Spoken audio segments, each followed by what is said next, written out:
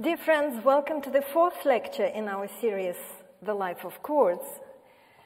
I'm today joined by Peter Donohoe, who is going to play a lot of various virtuosic and interesting pieces for us. And we are going to talk about diminished and augmented chords. I have a picture of Liszt here because he had most, probably of all composers, most to do with both of these kinds. So, we'll start with a chord which is called diminished seventh chord. Now, these chords that I'm going to talk to you about today, they might not be just as important structurally as the ones we were talking about last time.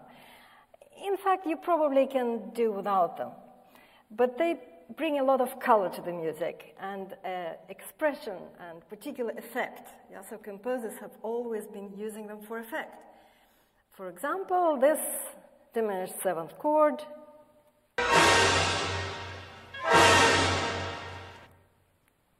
So that was from the score of King Kong.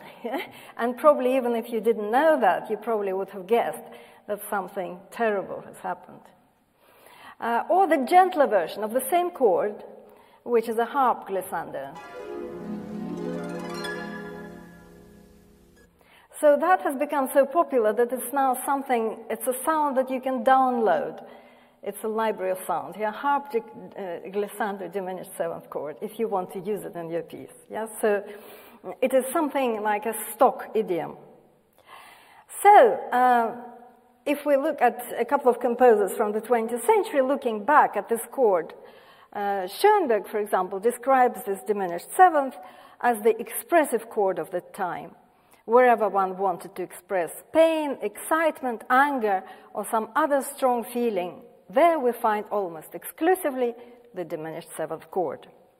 Or Luigi Dalla Piccola says, every shock, every horror, every rape and abduction, every surprise, every apostrophe, every curse, and sometimes even desperate invocations are underscored by the diminished seventh chord. So, what is it? How do we get to it? So on every note of the scale, we can have a triad. Yeah, we talked about that. Most of them are major and minor. But there is one note of the scale, which is the seventh note of the major scale, where we don't get either a major or minor triad, but we get a very strangely sounded, maybe you can give us that, yes, a triad which doesn't form a key. There is no diminished key. So the fifth, yeah, the interval of the fifth between the lower note and the higher note is not the pure consonant fifth that we're used to. It's squeezed, it's diminished. Yes. And so if now we add another step like that, another third on top to it, so make it into a seventh chord, that's our diminished seventh, right? So that is the sonority that you want to hear. Where do they come from? Where do we get these chords and their associations, the expressive associations? They mainly come from opera. And probably one of the first instances that we can find comes from an opera by Giovanni Legrenzi. It's actually a popular aria which lots of singers have sung, and it amazingly starts from that chord. And it's an aria about it's a complaint addressed to Cupid. You know, why are you tormenting me like this? Yeah, so how can you create all this torment for me? So it is something, yeah, very tormented. That's how it goes.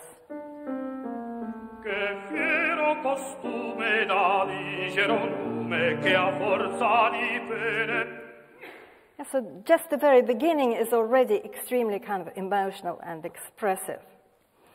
If we take just operas that maybe of the composer that you've never heard about, Johann Adolf Hasse, and you will see then how kind of ordinary people, so to speak, use these chords. Yeah, so these are a couple of recitatives, and every one of them has to, where this chord or this interval of diminished seventh appears, has to do something with tears or with kind of exclamation, with pain. For example, the first one, yeah, I'm going to find Fabrizio and cry. Yeah, so if you can just give us that sense.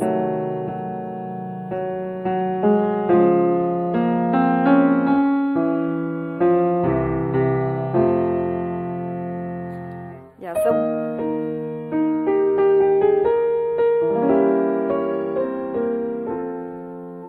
yeah, oh cara madre, yeah, oh poor madre, oh dear mother. Yeah, so you have all these exclamations and sighs and tears in operas. So this is all quite simple, yeah, quite straightforward. But at the same time as Hasse, we have Bach as a contemporary of Hasse. And Bach seems to have discovered the potential of the diminished seventh chord and nobody else has done. You know, he's used it in so many ways. And I think, I can't think of any kind of other composer who has done that. For example, there is this chorale, yeah, the literal chorale, durch Adams Fall ist ganz verderbt, which means that because of the fall of Adam, yeah, the world is corrupted. Everything has been corrupted.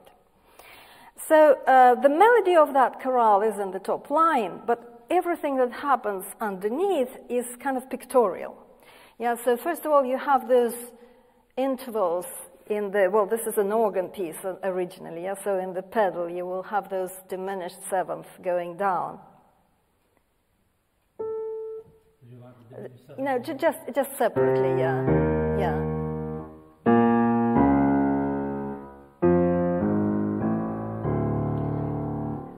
Very strange line. Yeah, it seems like Schoenberg has written it, yeah, something like that. So that represents Adam's fall, yeah, and it's very strange. It's very disturbing in a sense. Then in the middle, there is a kind of snaking line, which might even be representing the serpent that was implicated in Adam's fall.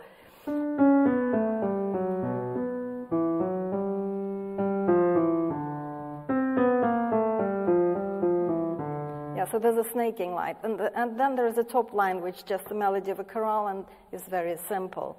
Yeah, so there's quite a lot of complexity. And, you know, I think if people, when they would have heard this music for the first time, they would be extremely surprised, because the harmony becomes very complex. And it's really disturbed by these diminished sevenths, which appear every now and again, a kind of corrupted, almost. Yeah, so if I can ask you to play us the whole piece, it's a very beautiful piece. It's in the arrangement by Busoni, so it's a piano version, and yes. We'll just hear it complete. Yes, of course. Mm-hmm. Yes, we should clarify maybe that the original is an organ piece, which Busoni was very, very good at transcribing for the piano. He did many, many of Bach's great organ works for piano solo, and this is one of them. A brilliant transcription.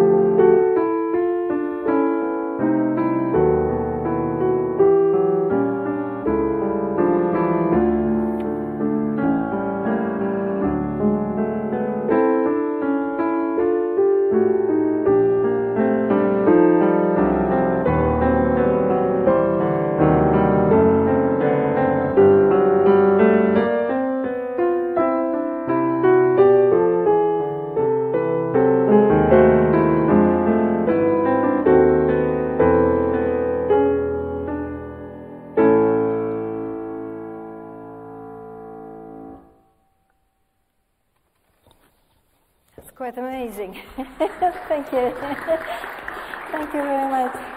It's quite amazing, yeah, quite confusing. Really, it's impossible to tell, I think, that it was written at the beginning of the 18th century. It's so complex. Bach used the chord also in a very dramatic way. Yeah, if you're thinking of kind of exclamation, yeah, or a chord that is really surprising you, really kind of gives you the jilt, you know, that makes you jump. This is how he does it in his St. Matthew Passion, in a very important moment when Pontius Pilate asks a question: who are we going to save? Is it Jesus or is it going to be Barabbas? And the crowd chooses Barabbas to save. And you will hear this chord. It's very separate from everything that precedes it and that follows it. It's extremely dramatic. That's how it goes.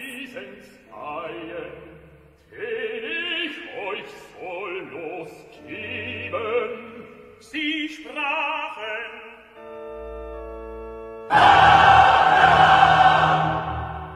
Pilatus sprach zu ihnen. It really stands out, yeah. So I think there's a direct line from that moment to what you've just heard in King Kong. You know, this really kind of incredibly dramatic moment. Another piece which is also astonishing, I think possibly even more astonishing than the chorale prelude that we've heard, is Bach's Chromatic Fantasia and Fugue, although we are right now interested in the Fantasia. So the title of it, Chromatic, already tells us that it will have a lot of these tonal colors. And one of the most important colors is the diminished seventh. And it is used here in all kinds of ways. One way, for example, could be to make it into an extension of a dominant seventh chord, so that you get a ninth. Yeah, if you could do that. Yeah, so it sort of appears on top there. Another way is to have several diminished chords in a row, kind of snaking downwards. And what that does is completely remove the sense of a key, remove the sense of tonality. Yeah? So it disorientates us. There's something woozy about it, isn't there?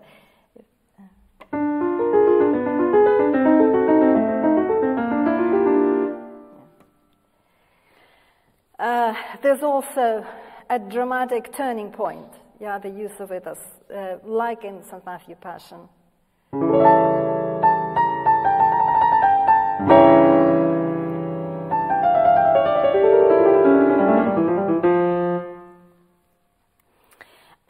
Then it also can be used with a different kind of melodic note, an extra dissonance on top, which becomes very, very plaintive. You know, it's like a sigh, like a lament, but also incredibly expressive.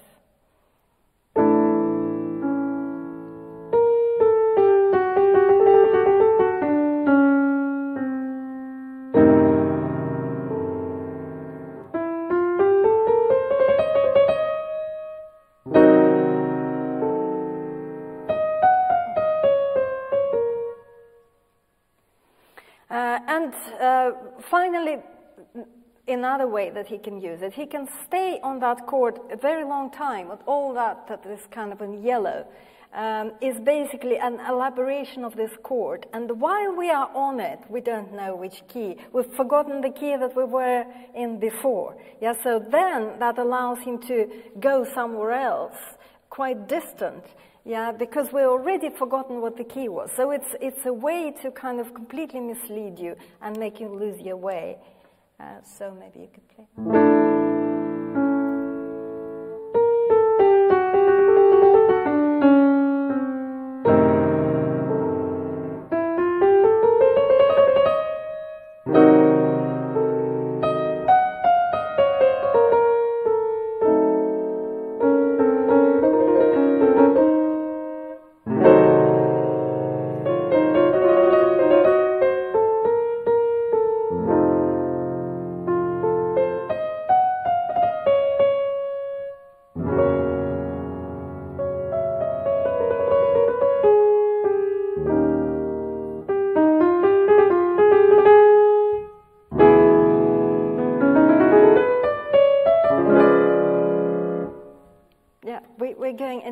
sorts of directions, and all that, because the diminished seventh kind of loosened us out of the key. So now I would like you to play the whole of the Fantasia, because it's such a marvelous piece, and it's definitely has this, I think, tragic, a sense of tragedy as well. Because it's it condenses these chords to the point of almost kind of unbearable intensity. Let me just check that it works. Okay.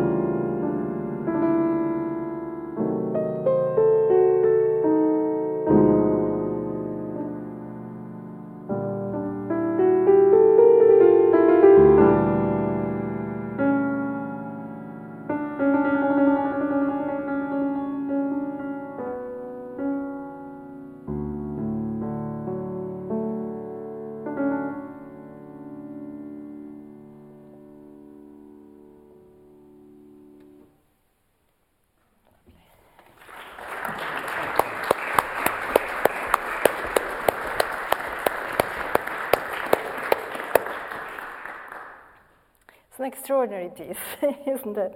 And this is Bach's son saying many years later, no chords is more convenient than the diminished seventh as a means of reaching the most distant keys more quickly and with agreeable suddenness. Yes, so obviously he must have learned a thing or two from his father. And you would think, this is such an encyclopedia of the use of this chord that, there was nothing for Bach's followers to do. Well, thankfully, Bach's music was forgotten for a long time, so they were discovering the potential of the diminished seventh chord on their own. And the next chapter of our lecture is about two contexts that scholars have identified in 18th century music in which this chord appears most. And they call them ombra, as in shadow, and tempesta, as in tempest, or storm. The first word you can see refers to the supernatural horrors in which the 18th century started taking more and more interest. And in particular, this is an ode to Shakespeare by the composer William Boyce. And there is a moment there, if we could just hear where that diminished seventh comes in, it comes in with the word, and terror with distorted mien erects the hair and chills the blood. You have these chords coming in. Yes. So that is... a bit more with it. A bit more, yeah.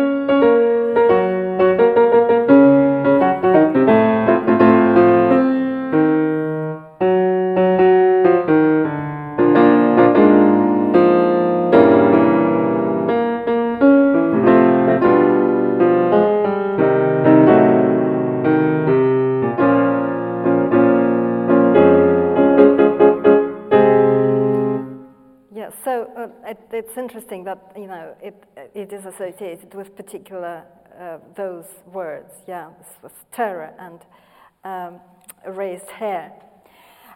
We have quite a lot of sort of theory about this coming at the same time.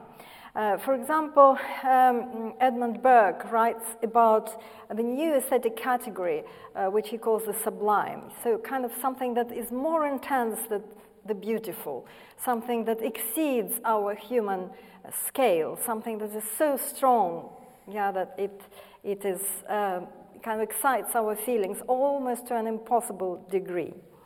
And this is what he says: whatever is fitted to in any sort to excite the ideas of pain, of danger, and that is to say, whatever is in any sort terrible, or is conversant about terrible objects, or operates in a manner analogous to terror, is the source of the sublime. That is, it is productive of the strongest emotion which the mind is capable of feeling. And another, Scottish poet, James Beattie, writes a few years later about that pleasing horror, which when joined to words descriptive of terrible ideas, music can invoke quite effectively, effectually. So it's the idea that horror can be pleasing, that it is something that we're looking for in music. And I think probably one of the ultimate expressions of this ombra topic, ombra context, is the final scene of Mozart's Don Giovanni, where the statue finally comes for him, and it begins precisely with the diminished seventh chord.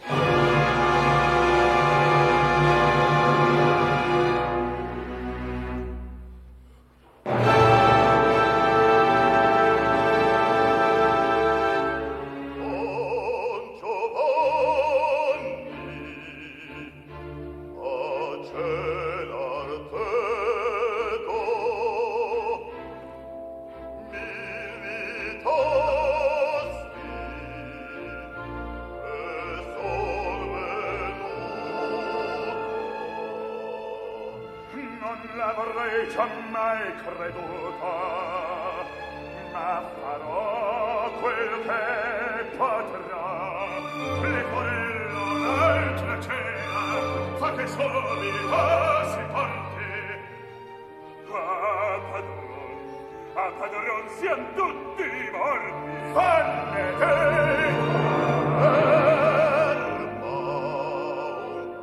Another one comes in.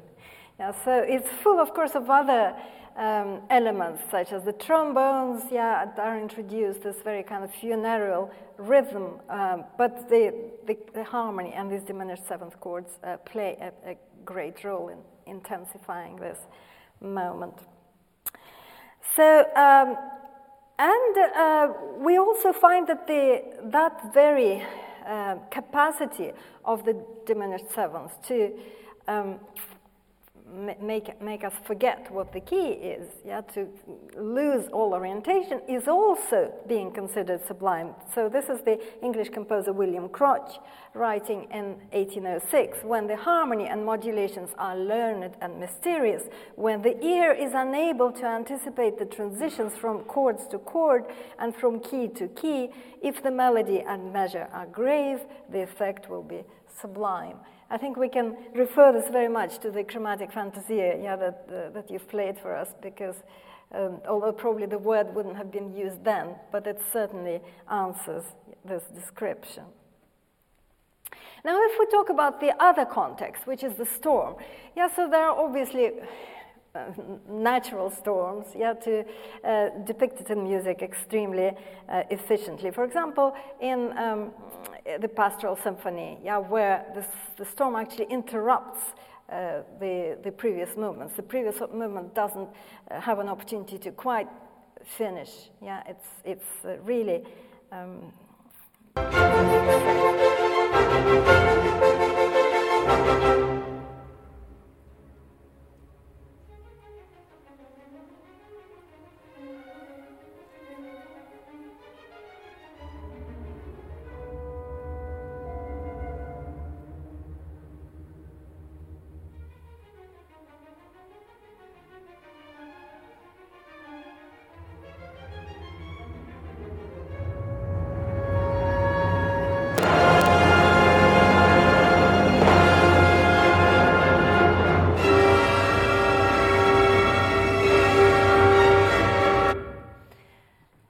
So everything was lovely in the previous movement, and suddenly you really feel like the clouds have darkened and you get a bit of rain coming in, and then finally the thunder and lightning come in. And in Beethoven's pieces, which don't have necessarily that pictorial title, so we don't know, for example, what Appassionata is about. It's not his own title. But we can compare to that what we've just heard in the Pastoral, and I suppose deduce that also Appassionata has to do something with a storm. It might be a storm of kind of emotions and feelings, not necessarily a natural occurrence, but it's the same kind of thing that happens there. And I would like you to play also the transition from the unfinished, kind of interrupted, slow movement to the finale.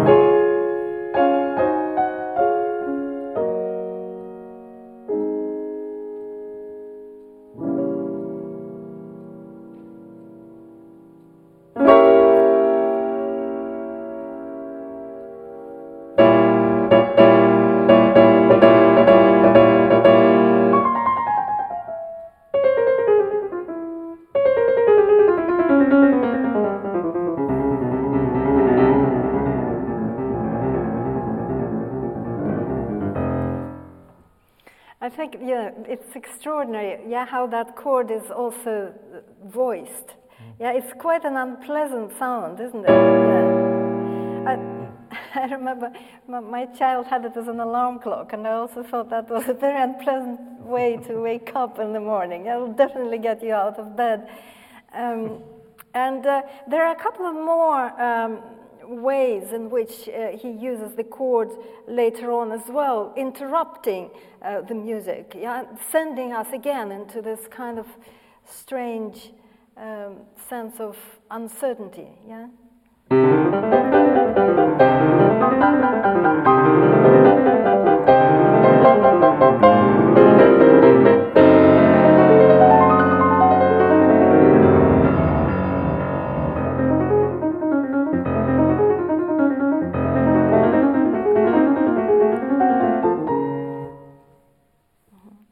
And in another, I think you have another one, yeah, where it also, once again, kind of sounds like an interruption of the flow of this stream. And every single time it happens with a diminished seventh.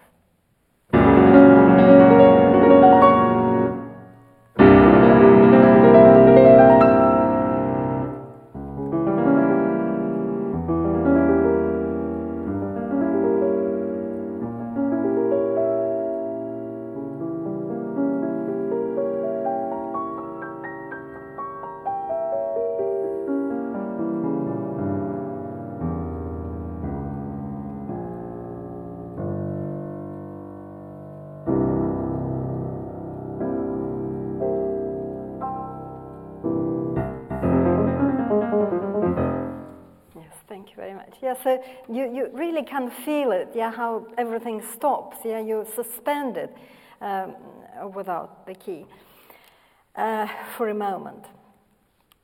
I was looking for something more modern that would also use this Tempesta context, and I found a lovely piece by Thea Musgrave, which is called Turbulent Landscapes. Yeah, so it's actually based on paintings by Turner. And each one of them is turbulent in some way. And she uses this diminished harmony almost throughout in these pieces. Also, she uses a scale that is associated with this diminished harmony. And that scale is called an octatonic scale. It's called octatonic because it has 8 notes in it. So if we kind of half fill in every little bit of the diminished 7th chord, we should be able to get it. If you could just play it.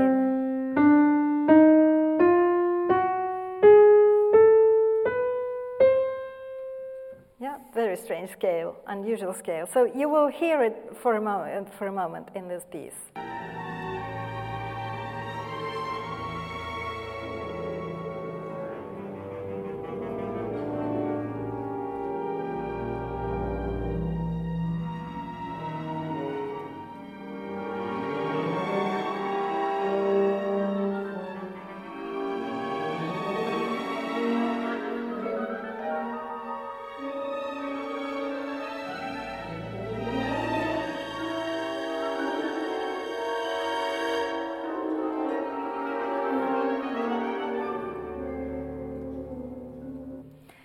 So it's called Sunrise with Sea Monsters. Yeah, so I think the sea monsters, she uses the tuba to represent at least one of the monsters, and the tuba is playing this strange scale.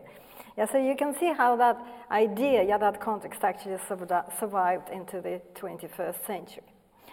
Well, now we are approaching an interesting topic, which some of you might have already predicted that I will have to address. There is this common perception that one of the intervals, or actually there are 2 of them, like if you show us how the interval of the tritone is part of the dominant 7th. Yeah, so then there is another one kind of interlocking with it to create, and yeah, so you have kind of 2 tritones together, yeah, together, yeah, exactly, yeah. And people get excited about that, yeah, because they have this idea that during the Middle Ages, this interval of a tritone was a forbidden interval, and the reason for that was that it was associated with the devil, yeah, diabolos in musica. You must have heard that. Yes, I have. I must actually tell a really strange story about that. there is a comedian who's a very intelligent, incredibly clever man with an unbelievable musical brain called Bill Bailey. I'm sure many of you know him or know of him. Apparently we look alike, and we've never been seen together in the same room.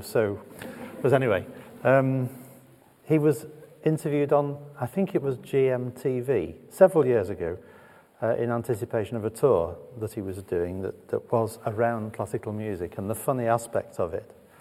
And he was trying to explain to the people on GMTV about the tritone. And I've never seen such an expression of total blank, glazed over faces that he was greeted with, because they were very worried, obviously, that everyone would turn over onto BBC because he was being too intellectual.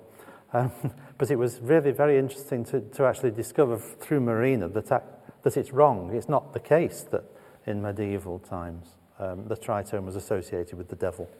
Yes, people have been looking really hard and looking through about 63 theses. Not in a single one of it there is that association. There is a description of the tritone as something very unpleasant. Yeah, something very unpleasant to the ear, something to avoid.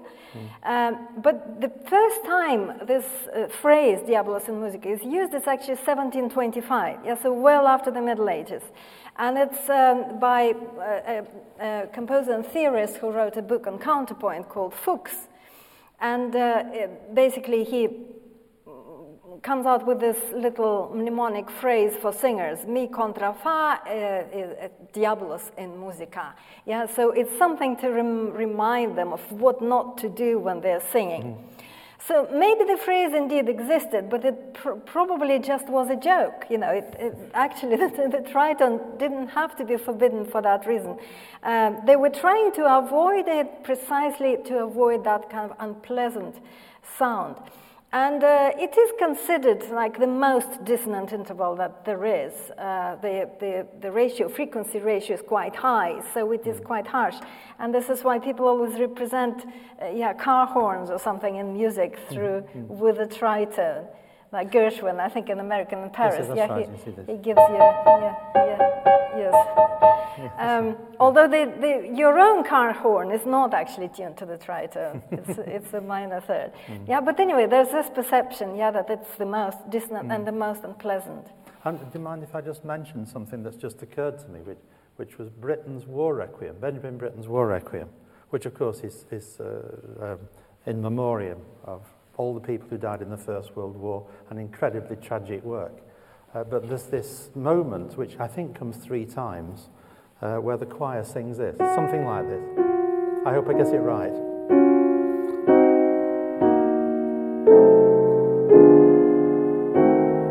And at that point, the tubular bells go.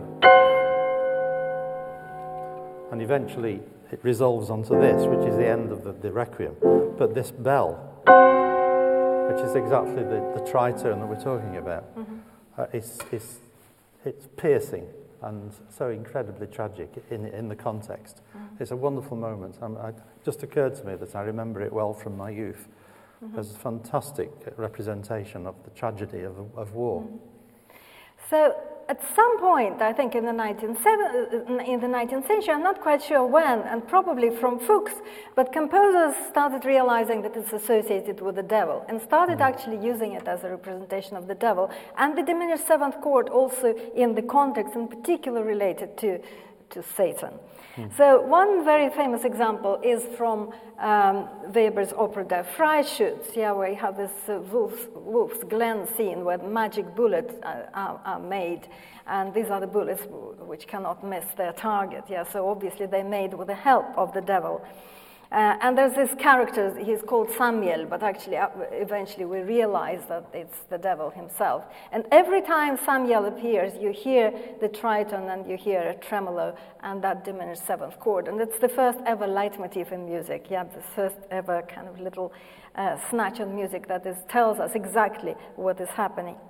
So I just wanted to play you a little bit from that scene.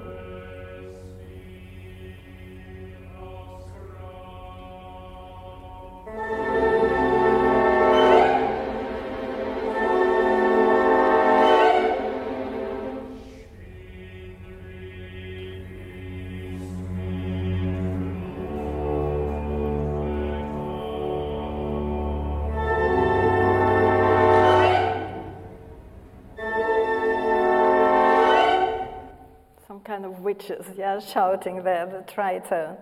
At the very same time, yeah, very, very close to that, 10 years later, we have Berlioz' Symphonie Fantastique, and then the finale, we have a Witches' Sabbath. Yeah, so also starting with the diminished seventh and the not just one, but the whole kind of chain of them descending, like, I don't know, witches cackling with laughter or something like that.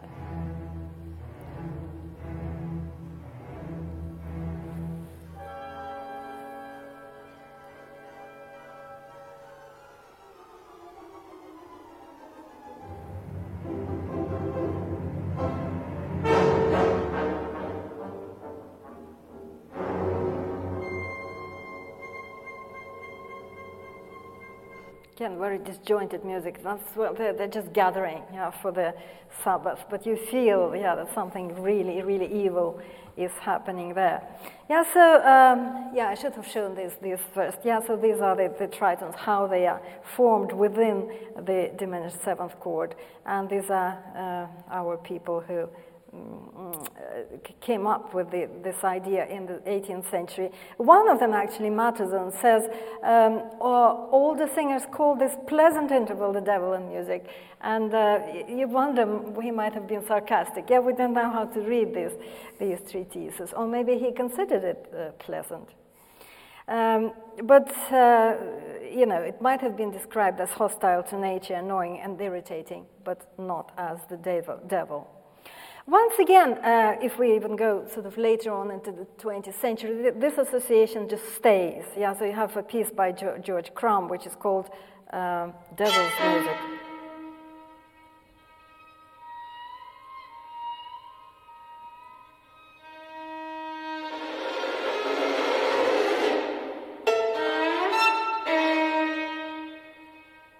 So violins and electronics, making it even more unpleasant. So now we finally come to Liszt, and this is a particularly kind of interesting thread in Liszt's works, because he wrote a lot of works about Mephistopheles. Yeah, so there are at least 4 Mephisto waltzes, there's a Mephisto polka, there's a Faust symphony, there is a B minor sonata, which seems to be also connected to that idea. Yeah, so there's a whole lot of them. And he starts, the first time he uses this, you know, tritone and diminished harmony for the devil is in his fantasy on Robert le Diable, Robert the Devil, another Meyerbeer opera. Again, yeah, around 18, I think it should be 31, actually, not 41. So...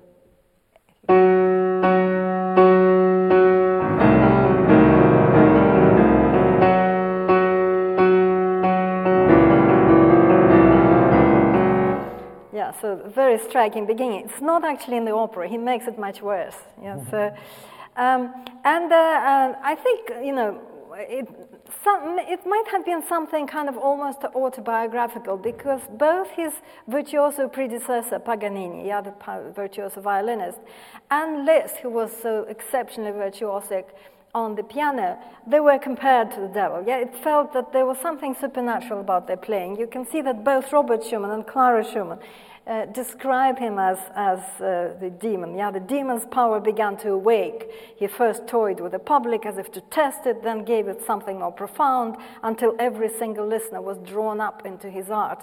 And then the entire mass of the audience began to rise and fall exactly in accordance with his will. With the exception of Paganini, I have never encountered any artist who possessed to such a high degree Liszt's powers of subjugating, elevating, and leading the public. And so he really felt it was demonic power. And Clara Schumann, who really disliked him, I think, quite a lot, had to admit as well, he played as always with a truly demonic bravura.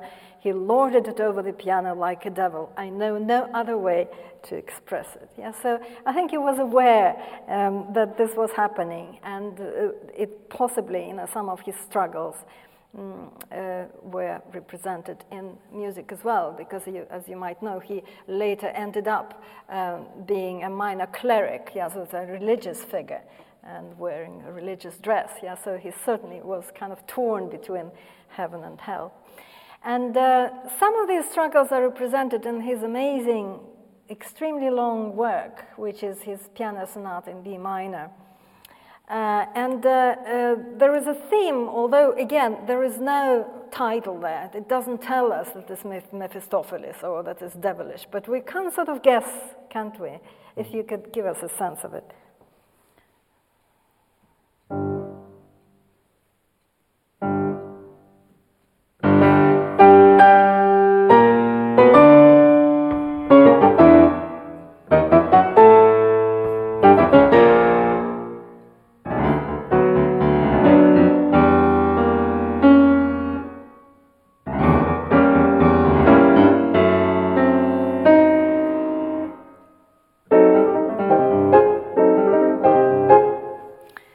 So lots of diminished seventh chords thrown in there. Yeah, so I kind of put circles around them all. And on the very last page, even up to it's very long work. I can't remember how long. Yeah, so 31.5 minutes. 31.5 minutes, yeah. So depends on how fast you play. Depends on who's playing it. Yeah. So, but up to the last page, yeah, even on the last page, you still get a little bit of that Mephistopheles theme and the harmony. And then after that, yeah, only that last 2 lines, there are just pure triads, which are supposed to be more kind of, yeah, religious and heavenly. Yes, it's a resolution of the conflicts of the whole piece. Yeah.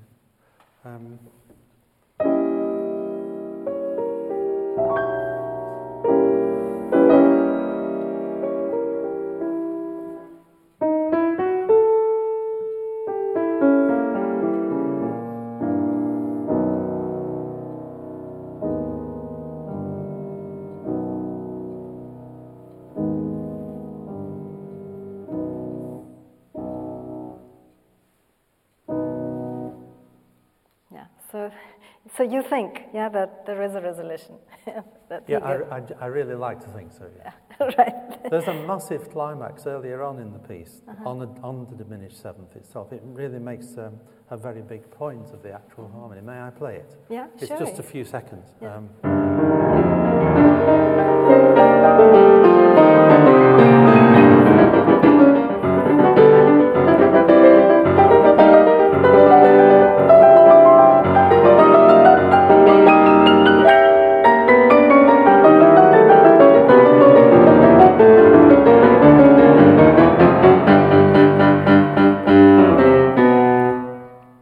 So that's absolutely the terrifying pinnacle of that thing. Part of the piece. Yes.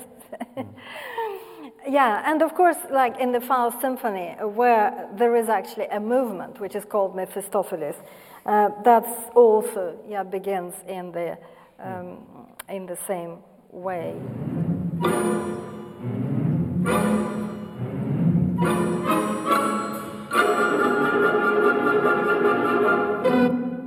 Again, this laughter, demonic laughter. Now we're moving to the augmented triad, and this is going to be a much shorter chapter because it hasn't been used for so long. Yeah, and in fact, a lot of people, when even they recognized that there was a theoretical possibility to get this triad, it appears in the minor. Yeah, if we're in C minor, it will be on note 3 of the chord. Yeah, so it's kind of there. But it was not used very much, and they referred to it as chord of extraordinary hardness, as sharp musical spice, and also, as one of the theorists said, something quite useless. Yeah, so they were not very keen on using it, with the exception of Haydn. Yeah, because Haydn would try anything. He literally, we've played so many examples from Haydn for various things. Yeah, he really experiments with things. So in one of the string quartets, in the trio of the Menuet, of all places, which is supposed to be extremely kind of simple music, but you have this augmented triad, which, maybe you can give us first, what it actually sounds like. An augmented triad? Just, any, yeah. Yeah, so they are kind of two big thirds stuck together, so it's more than a fifth. Yeah, so it's a kind of augmented fifth rather than a diminished one. Yeah, so very strange sounding chord. So they actually show you when it happened. It's a kind of painful moment with a little bit of an extra melodic note added in. And then the second time that kind of music comes in, it's actually diminished seventh. So as if Haydn knew what lecture I was going to. So he has both augmented triad and then diminished seventh, and he comes back to that. And every time that happens, you will notice it.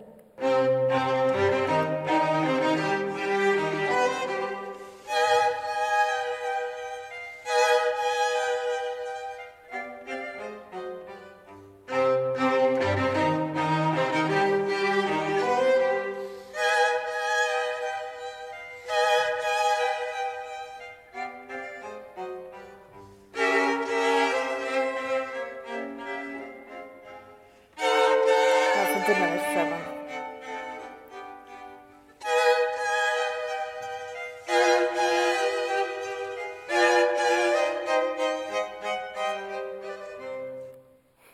They're really making a meal out of it, yes.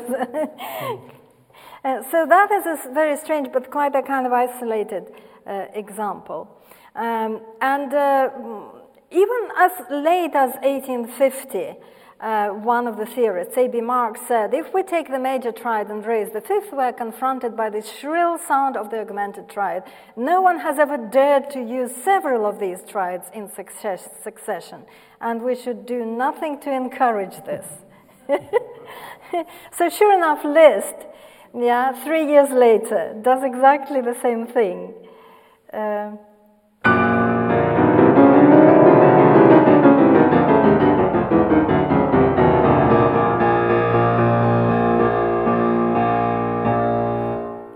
So that's quite an extraordinary, horrible noise. So yeah, he was particularly loved this idea of using this chord and was proud of it. He actually wrote about it. The augmented triad was still something remarkable at the time. Wagner had used these chords for the Wienersberg in Tannhäuser. Actually, there's not much there. But I had written them for the first time already in 1841. Yeah, so there was a little bit of competition going on of who would use this chord. This brought much adverse criticism upon me, he says, but I didn't trouble over the matter. The first time in 41, he mentions the 1841, he actually uses it very prominently, as a kind of individual chord, not connected to anything. Something that occupies the whole bar. And it's in Liszt's Petrarch sonnet, which first appears as a song. Later on, he turns it into a piano piece. And the text of that sonnet, it's about love, how love kind of completely tears you apart, infatuation. He says, I find no peace, but have no war to wage. I fear, I hope, I burn and turn into ice. So you're kind of torn into these different directions, and I think that's what it probably is associated with.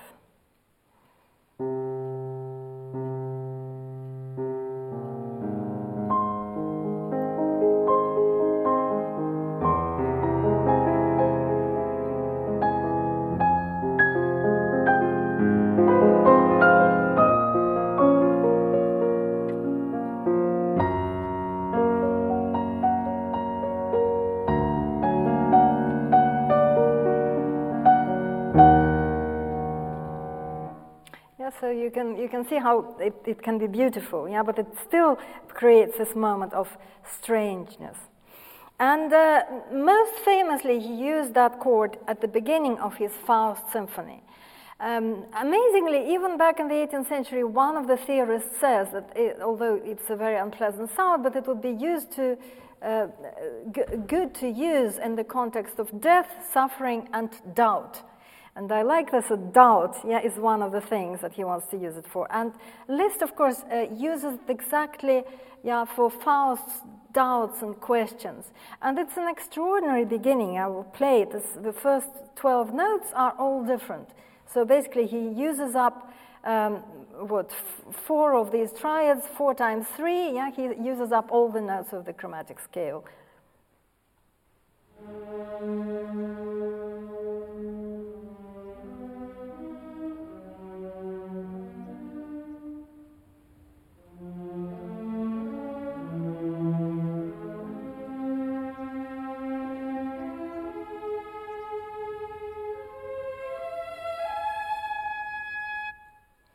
There is no key in this passage at all, yeah, because again, just like a diminished seventh chord, it gives us this sense of strangeness. And I mean, the next person, yeah, to use all 12 notes like that was Schoenberg. So Liszt really does some amazing kind of experiments in that regard.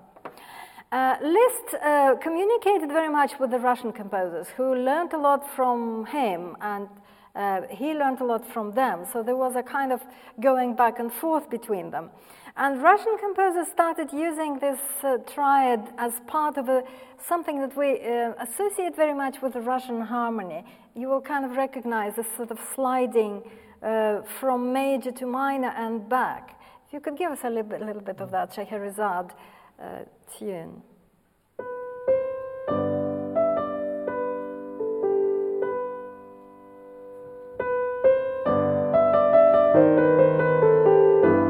We're in the minor now.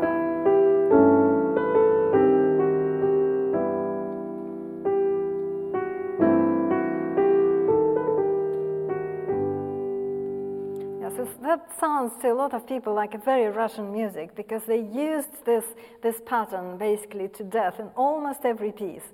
In almost every theme where they wanted to create a Russian style, they would go from major to minor via the augmented triad, and then very often back also via the augmented triad.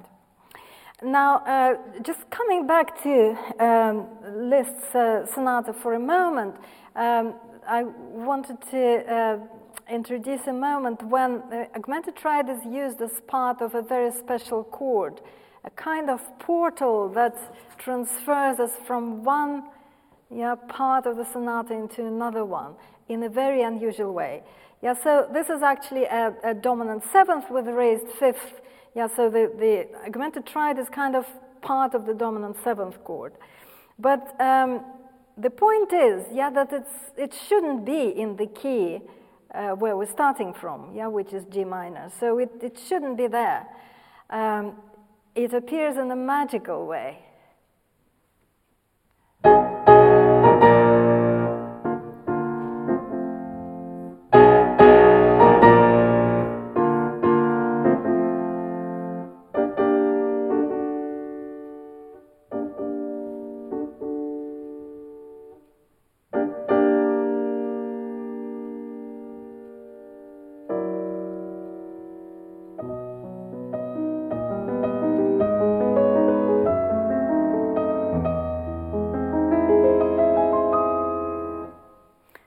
So that absolutely magical moment. And once again, yeah, he uses, well, this is called enharmonicism, yeah, where one chord is kind of completely renamed. Yeah, all the notes you can see here in his manuscript, yeah, they all had flats, yeah, and the next chord has all sharps and even a double sharp. So everything kind of, it's morphs into something else, yeah, that is useful for a distant key. So again, this is what yeah, he uses these chords for. Again, moments of kind of sublimity, sublime beauty, and very unusual modulation. Late in life, Liszt tried even to write pieces where the chord almost becomes a tonic, yeah, the augmented triad. He sort of sits on it for a very long time. This is again in the context of death. Yeah, so this is one piece called La Lugubre Gondola. So it's a funeral gondola that takes the body floating on the lagoon to the cemetery. So it's kind of supposed to float in limbo, yeah, between life and death.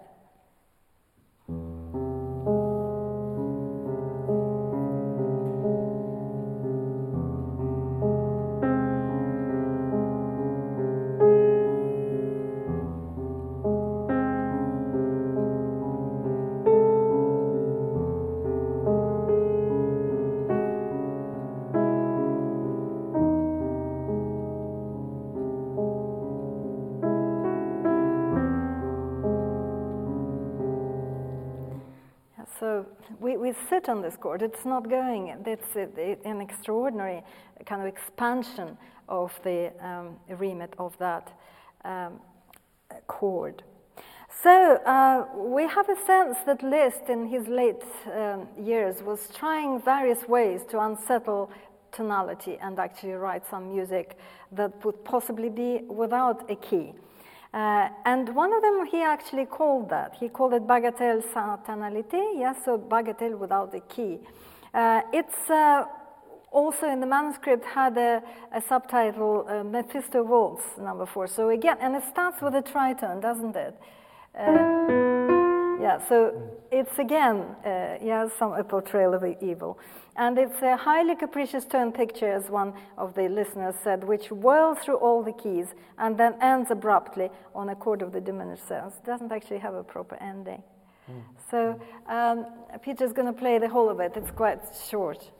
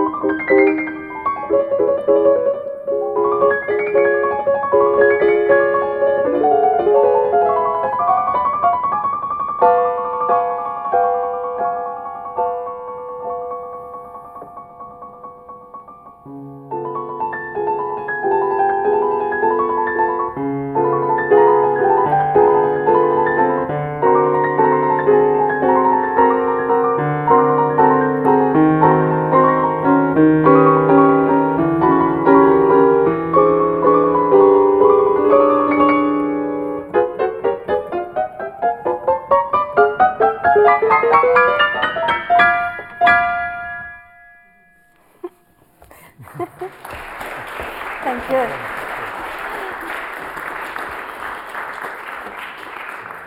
Thank you very much. Well, the augmented triad also is associated with its own scale, and that's the whole tone scale. If you could just give us a kind of... That's an even weirder scale. And the first time that was used in a very dramatic way was by Glinka in his scene of abduction of Ludmilla. Yeah, she's abducted in the middle of a wedding feast, and this evil sorcerer comes in and grabs her, and they grab her away, and this strange scale, which Glinka called chemical scale, sounds in the whole orchestra.